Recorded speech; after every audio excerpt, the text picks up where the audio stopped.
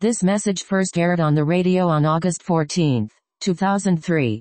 Here we have a very difficult problem. We see the integrity of Joseph here. This is the kind of integrity that's hard to come by. This is the kind of a test that maybe not many can pass. Here's this man's wife every single day trying to seduce Joseph, and he's told her his position. I think he was pretty polite. He calls it a great wickedness. And how different is this than his brother Reuben, who went into his father's wife? Here Joseph will not take her advances and refuses her, and so we have now the fury of a woman scorned, which maybe is legend among men, quite well known. And it came to pass, it says, about this time, Joseph went into his house to do his business. He had to go into the house. There were none of the men of the house with him. She caught him by his garment, saying, "Lie with me." Verse 12. And he left his garment in her hand and fled and got him out. Good lesson here. Paul told Timothy, flee youthful lusts, run away. That's the only way to resist severe sexual temptation in any case. The only way to resist it is to run away. If you dawdle about, if you toy with it, if you meditate on it, certainly you'll be in that sin in no time. And it came to pass when she saw that he had left his garment in her hand and was fled forth, that she called unto the men of her house and spake unto them, saying, See, he has brought in a Hebrew unto us to mock us. Of course, she's actually there picking on her husband. It's not like a wife to do that, is it? We'll be back in just a minute to take up more about this woman and what happens to poor Joseph. Well, we're here now at Joseph's very difficult situation. Here, this woman now has been seeking after him, and now she determines, she's insulted that he leaves his outer garment in her hand. Now, he didn't flee out naked. He certainly is wearing a work coat and inner garments, but he did run. And she now decides, being scorned, being rejected, and of course having a big problem with her husband, obviously, in the first place, she said, You see, he has brought in a Hebrew to mock us, verse 14. Of course, the he is her husband. He came in, that he now, Joseph, unto me to lie with me, and I cried with a loud voice. And it came to pass, when he heard that I lifted up my voice and cried, that he left his garment with me and fled and got him out. And she laid up his garment by her until his Lord came home. And she spake unto him, that is Potiphar, according to these words, saying, The Hebrew servant which thou brought unto us came in unto me to mock me. And it came to pass, as I lifted up my voice and cried, that he left his garment with me and fled out. So she lies about him. And it came to pass, when his master heard the words of his wife, which she spake unto him, saying, After this manner did thy servant to me, that his wrath was kindled. And Joseph's master took him and put him into prison. And there he was, where the king's prisoners were bound, and he was there in the prison. Now, this is a shame, and these kind of things happen. The interesting thing is, what happens inside you, what happens inside me, what happens to our faith when we become victimized by misunderstanding, or worse than misunderstanding, evil deeds? How do we respond to evil? Well, the first thing we shouldn't do is be surprised. We know that we're of God, and the whole world lies in the evil one. And some have said, well, here's a lesson, never be alone with a woman no matter what. And whereas I agree with that, remember that this guy had to go into his house to do his business, and there's no blame given to Joseph here whatsoever. He is not imprudent. And, of course, being falsely charged, someone bearing false witness against you, that's a very difficult thing to take. Yes, it's not fair. It's even worse when someone is a judge responsible for finding you to do evil when you did none. This is a very difficult situation. Joseph now in prison, probably wondering what has happened to him, where's God? But it says in verse 21, But the Lord was with Joseph and showed him mercy and gave him favor in the sight of the keeper of the prison. And it's interesting here, the keeper of the prison committed to Joseph's hand all the prisoners that were in the prison, and whatever they did there, he was the doer of it. That is to say, Joseph took over the prison. Joseph went from running Potiphar's house to running the prison. It says the keeper of the prison looked not to anything that was under his hand, because the Lord was with Joseph, and that which he did, the Lord made it to prosper. So you couldn't give Joseph enough stuff to do. You were ahead because the Lord was with Joseph. You were ahead as one of his employers, as it were, or is actually worse than that. This guy is, at first he's a bought slave, he's chattel property to Potiphar, and now he's a prisoner of the prison keeper, and yet they turn over the administration of things to him. And we'll even see that Pharaoh does that. Now, in chapter 40, we have Joseph's release from prison, and it's very interesting because he finds his release from prison because he's a revealer of secrets. And you remember that as the revealer of secrets, Joseph is a picture of our Lord Jesus Christ. And you remember that Joseph first had dreams prophetic about himself and about the future of Israel, as he dreamt that his brothers and his father and his mother would even bow down to him, or his father's wife, not necessarily Joseph's mother Rachel, as Israel had 4 wives, really, 2 wives, 2 concubines. But it says, and it came to pass after these things, Genesis chapter 40, that the butler of the king of Egypt and his baker had offended their lord, the king of Egypt. And you may know this story. We won't read it all. Time doesn't permit it here to get to our major points. But the butler and the baker, now the butler is the king's cupbearer. That's actually his position. That has sort of religious overtones to it. Later we see Nehemiah is in that position, the king's cupbearer. He becomes an advisor to the king, actually. He's not just a guy that walks around with a cup. It is tied up with heathen religion. We won't go to that too much today. But there's the cupbearer and there's the baker, and they're both thrown in prison for some reason or other that we don't know. Obviously, they were not pleasing to the king. And the cupbearer is the king's prognosticator, or he's the king's seer. That is some of his job. And maybe he gave bad advice.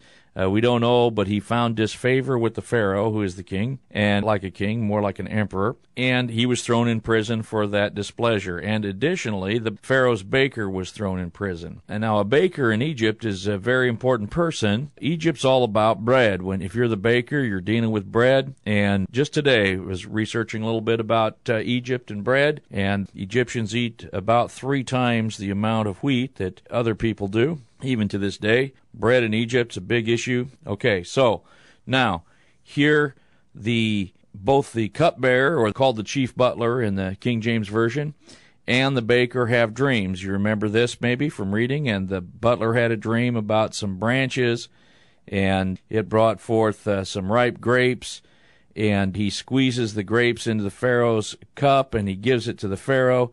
And that's the end of his dream, and he wants an interpretation. And Joseph said, 3 days from now, Pharaoh will lift up your head that hangs down. And I say, lift up your head and restore you to your position, meaning that he'll lift your head up that hangs down. Now, the baker heard this good news. Now, Joseph also told that fellow, by the way, now when you go back, he's going to restore you into your position. When you go back into your position, you be sure and remind Pharaoh that I'm stuck in the prison and I didn't do anything. So now the chief baker saw that there was good news that was given to the cupbearer. So he said, well, here's my dream. I had 3 baskets of baked meats upon my head, and I had these 3 white baskets on my head, and one of them had all manner of baked meats for Pharaoh, and the birds did eat out of the basket upon my head. And Joseph said, well, here's your interpretation. There's those birds again, by the way. Those of you that like the little birdies, notice what the interpretation of this dream is. 3 days, Pharaoh will lift your head up off your shoulders, and that's it. And he doesn't say to that fellow, now you be sure and remind Pharaoh that I'm stuck down here, because he knows that fellow's not going to be around.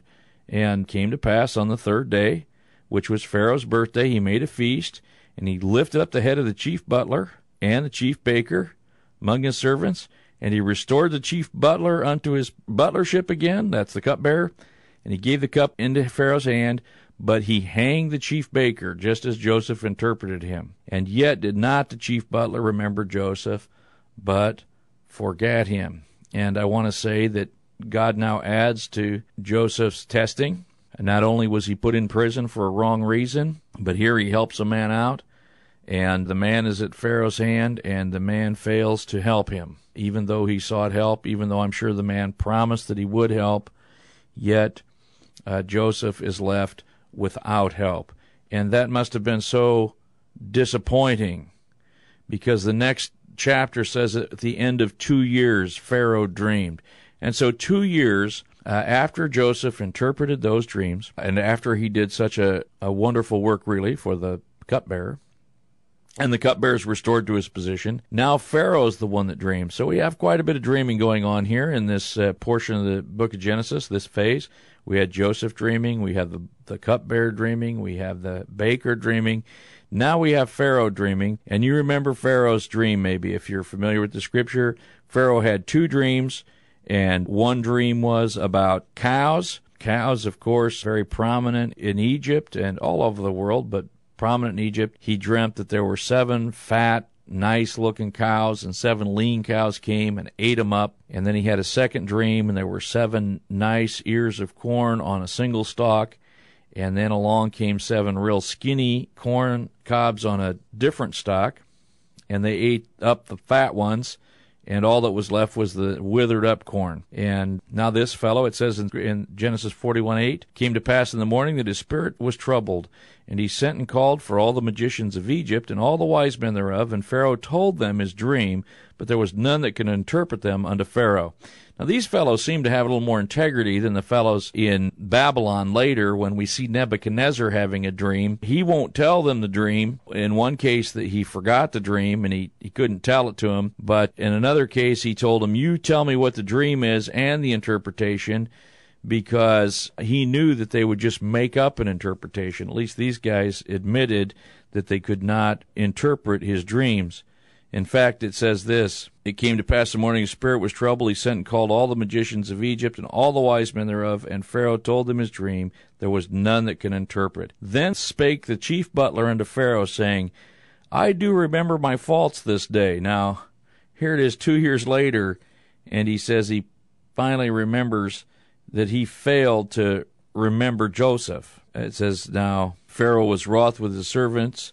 He's not telling Pharaoh this. Pharaoh was wroth with his servants and put me in ward in the captain of the guard's house, both me and the chief baker, and we dreamed a dream in one night, I and he. We dreamed each man according to the interpretation of his dream, and there was with us a young man, a Hebrew, servant to the captain of the guard, and we told him, and he interpreted to us our dreams. To each man according to his dream did he interpret. And it came to pass as he interpreted to us, so it was. Me he restored unto my office, and him he hanged. Then Pharaoh sent and called Joseph, and they brought him hastily out of the dungeon. So we see now, here on 2 occasions, Joseph is being called a Hebrew. He was called a Hebrew by Potiphar's wife, and now he's being called a Hebrew by the cupbearer, the butler, and he is now becoming known, and the Hebrew is now known as the one who is able to interpret dreams. And Pharaoh says to Joseph, I dreamed a dream. There's none that can interpret it. And, of course, Joseph says that I have no ability inside myself to interpret your dream, but God will interpret it for you. And this is so much the same as what Daniel says to Nebuchadnezzar, that one can hardly mistake this kind of ministry. And let me say, this is the ministry that God has for his people to the world around them. This is the ministry, in this case, of a Hebrew to those who will become the Gentiles once there's Israel. And it is also the ministry of Daniel when the world power is turned over to Nebuchadnezzar. And it is what God intended for Israel to be. God intended Israel to be a light to the nations, and Israel refused. And so, therefore, our Lord Jesus Christ, who is the light of the world, came out to people such as me, and if you're a former Gentile, people such as you, and has given you, therefore, the wonderful opportunity to be a blessing to others and to tell them what God says. And one of the great things that you can do as a child of God, and if you've become qualified to do so by reading His Word and having more wisdom than all your teachers because you pay attention to the Word like David did, then opportunities do arise where you can give the counsel of God to people who desperately need it and be a blessing that way. And what a tremendous thing it is to be able to do that. So now Joseph said, I don't have the interpretation in me, but God will give Pharaoh an answer of peace. And then Pharaoh tells Joseph of his dream. And of course, Joseph says, well, there's going to come very quickly a famine. Your dream is going to come to pass very soon. There's a famine coming. But before it comes, you will have 7 years of plenty and 7 years of famine. Now, that's a long famine, 7 years. And Joseph now gives prudent advice. He says to Pharaoh, now therefore look out, find a man discreet and wise, set him over the land of Egypt. Let Pharaoh do this, and let him appoint officers over the land, and take up the 5th part of the land of Egypt in the 7 plenteous years. Well, 5 is the number of grace. It's an interesting thing. This is the grace of God that they're forewarned, and Joseph is a prudent man. He's giving Pharaoh much more prudent advice than you hear men give our leaders today, I'll tell you that. And Joseph says, during these 7 years of plenty, take 20% of the harvest and put it away in the cities. That's the way I understand this. The 5th part, take 20% of all the harvest and put it away and put storage in the cities. Don't leave it out in the field. Leave it into the cities, and then there will be food so that the people of the land will not perish from off the land. The thing about Pharaoh that separates him from most leaders is he listens to Joseph. And we'll see that and come back. Now, here Pharaoh separates himself, as I said right before the break, that he listens to Joseph. And that really, here's the amazing thing. I mean, it's one thing for God to bring his counsel to a leader, and I believe God has many ways of bringing his own counsel to the world leaders. But the thing that distinguished this fellow is that he listened to it. Of course, we wouldn't read about him if he didn't, because there wouldn't have been any Egypt, but he listened to Joseph. And it says in verse 37, the thing was good in the eyes of Pharaoh and in the eyes of all his servants. And Pharaoh said unto his servants, can we find such a one as this? Is a man in whom the Spirit of God is. Now this is really, he's saying, the spirits of the gods. It would be something like that, because he wouldn't know anything about God's spirit in man. And Pharaoh said unto Joseph, forasmuch as God has showed thee all this, there is none so discreet and wise as you are. You will be over my house, and according to thy word shall all my people be ruled. Only in the throne will I be greater than thou.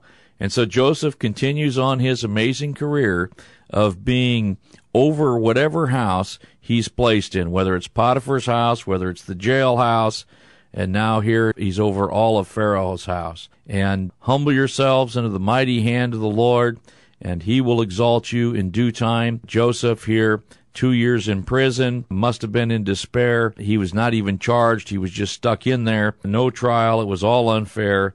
And now Pharaoh says unto Joseph, see, I have set you over the entire land of Egypt. He's the number 2 guy. And Pharaoh took off his ring from his hand and put it on Joseph's hand, and arrayed him in vestures of fine linen, and put a gold chain about his neck, and made him to ride in the 2nd chariot which he had. And they cried before him, bow the knee, and he made him ruler over all the land of Egypt. And I'll tell you something, today, to this day, Joseph is a great hero in Egypt, because what Joseph did in Egypt was he preserved Egypt from the destruction of all the nations around him. It tells us Joseph was 30 years old when he stood before Pharaoh, the king of Egypt. That means he was somewhere around 27, 28 when Potiphar's wife tried to seduce him. And interestingly, it tells us Pharaoh called Joseph's name Zaphnath-Paneah, and gave him to wife Asenath, the daughter of Potiphera, not Potiphar, but Potiphera, priest of On. And Joseph went out over all the land of Egypt. And so not only did he get second in command over the whole of Egypt, but he got himself the Egyptian high priest's daughter, and she was probably a babe. So he got himself the girl and the money, and they lived happily ever after, right? Well, not exactly. Now we see the work of Joseph, that he gathered up all the food for 7 years. He implemented his plan during the time of plenty years. And then, also during that time, Joseph had his firstborn son, Manasseh, and he also had his second son, Ephraim. And we'll see that they are the ones who receive the blessing. The double portion of Joseph goes to each of those two, as if tribes of Israel. One tribe of Israel will be rejected. That's the tribe of Dan. And these two will amount to the 11 tribes who have their portion, and then Levi has his portion from those tribes. But I get ahead of myself. And now it tells us that Joseph gathered well and stored up during the time of plenty, and then the famine came. And when all the 7 years of dearth or famine came, it tells us in Genesis 41:54, when that began to come, according as Joseph had said, the dearth was in all lands, but yet in all the land of Egypt there was bread. Now everywhere else in the world, they didn't practice this thing, and so Joseph really gave Egypt the opportunity here to become the greatest power on earth almost. And you'll see the blessing of God really does come to Pharaoh because of Joseph, as his stock rises in the world. It says in verse 56, the famine was over all the face of the earth, and Joseph opened all the storehouses and sold unto the Egyptians. And the famine waxed sore in the land of Egypt, and all countries came into Egypt to Joseph to buy corn, because that the famine was so sore in all lands. And of course, if you think about this for a little bit, you realize that these people now have a problem. People come to buy in Egypt. Egypt's the only place with food. All of a sudden, there's a currency issue, and there has to be a creation of money for interaction of trade, all these things. Joseph organized all of this. Joseph arranged all of this. And just to give you a couple of pieces of information on the side, but I find them interesting. Apparently at this time, silver money was created. That's the way I read the scriptures. And even the money failed because I'm sure it got debauched in the other nations. The money in Egypt, it was attached to something real, and that was food, wheat, or corn. We might say it was corn, any grain. By the way, corn can be any grain, but here this is corn in Egypt. And we could even probably find the plant that it was, because there aren't too many corn plants that allow for 7 ears on them. But the point I want to make is this. You may be deceived into thinking and to trusting riches and to think that everything's just hunky-dory with you. You've got your bank account, you've got much laid up for years, and maybe you even say to yourself, like the fool in the Gospel of Luke, soul, take thine ease. I have much riches laid up. I know what I'll do. I'll tear down my barns and build bigger ones. But here in Egypt, suddenly, every economy in every nation suddenly collapsed by the visitation of a 7-year famine. And I want to tell you something else. When that famine happened, even the Egyptians ran out of food for themselves, and Joseph bought all their land and them. And so all the Egyptians became chattel property, as it were, of the government of Egypt. They lost all their land. They lost even their person. They sold themselves to the government. And Joseph then gave them marching orders. And when they were sold to the government, they had to pay 20% taxes of everything that they grew. My point is, these people were slaves in Egypt. They paid 20% tax. How do you feel as a free man of the world? Remember, it's better to be a bondman of the Lord. The freeman of the world is still a bondman to the Lord, and the bondman of the Lord is still a free man. I just recommend to you that you trust in the Lord and not into riches. Well, that being said, don't want to go into the economics of this, even though it's fascinating, really, what happened at that time and the political consequences there. What we really want to see is what God is doing with this promise that he gave to Abraham by putting Joseph in Egypt. And sure enough, Genesis 42, we find out that Jacob saw there was corn in Egypt. And he tells his son, why do you look at each other? You need to get on down to Egypt and buy us some corn. And here we have the most marvelous story of the rendezvous of Joseph with his brethren. They come down to Israel to buy, and they're with everybody else there, as they're in the land of Canaan. They're in the promised land. And this is a bit of a reversal, because God now intends to bring his chosen people out of the land of Canaan and into Egypt, whereas before they always wandered their way down into Egypt. Remember, Abraham went down into Egypt. Isaac went down to Egypt. Here, God is intending to bless his people in Egypt, and he causes them to come down because of a famine. That's the way it happens. And yet his intention is to bring to pass the rendezvous with Joseph. And let me say that the rejection of Joseph and the rendezvous with Joseph is an Old Testament picture of the rejection of our Lord Jesus Christ and his consummate reconciliation, or I should put it this way, the consummate reconciliation of Israel back to him. But Israel won't come back to our Lord Jesus Christ until they acknowledge their offense.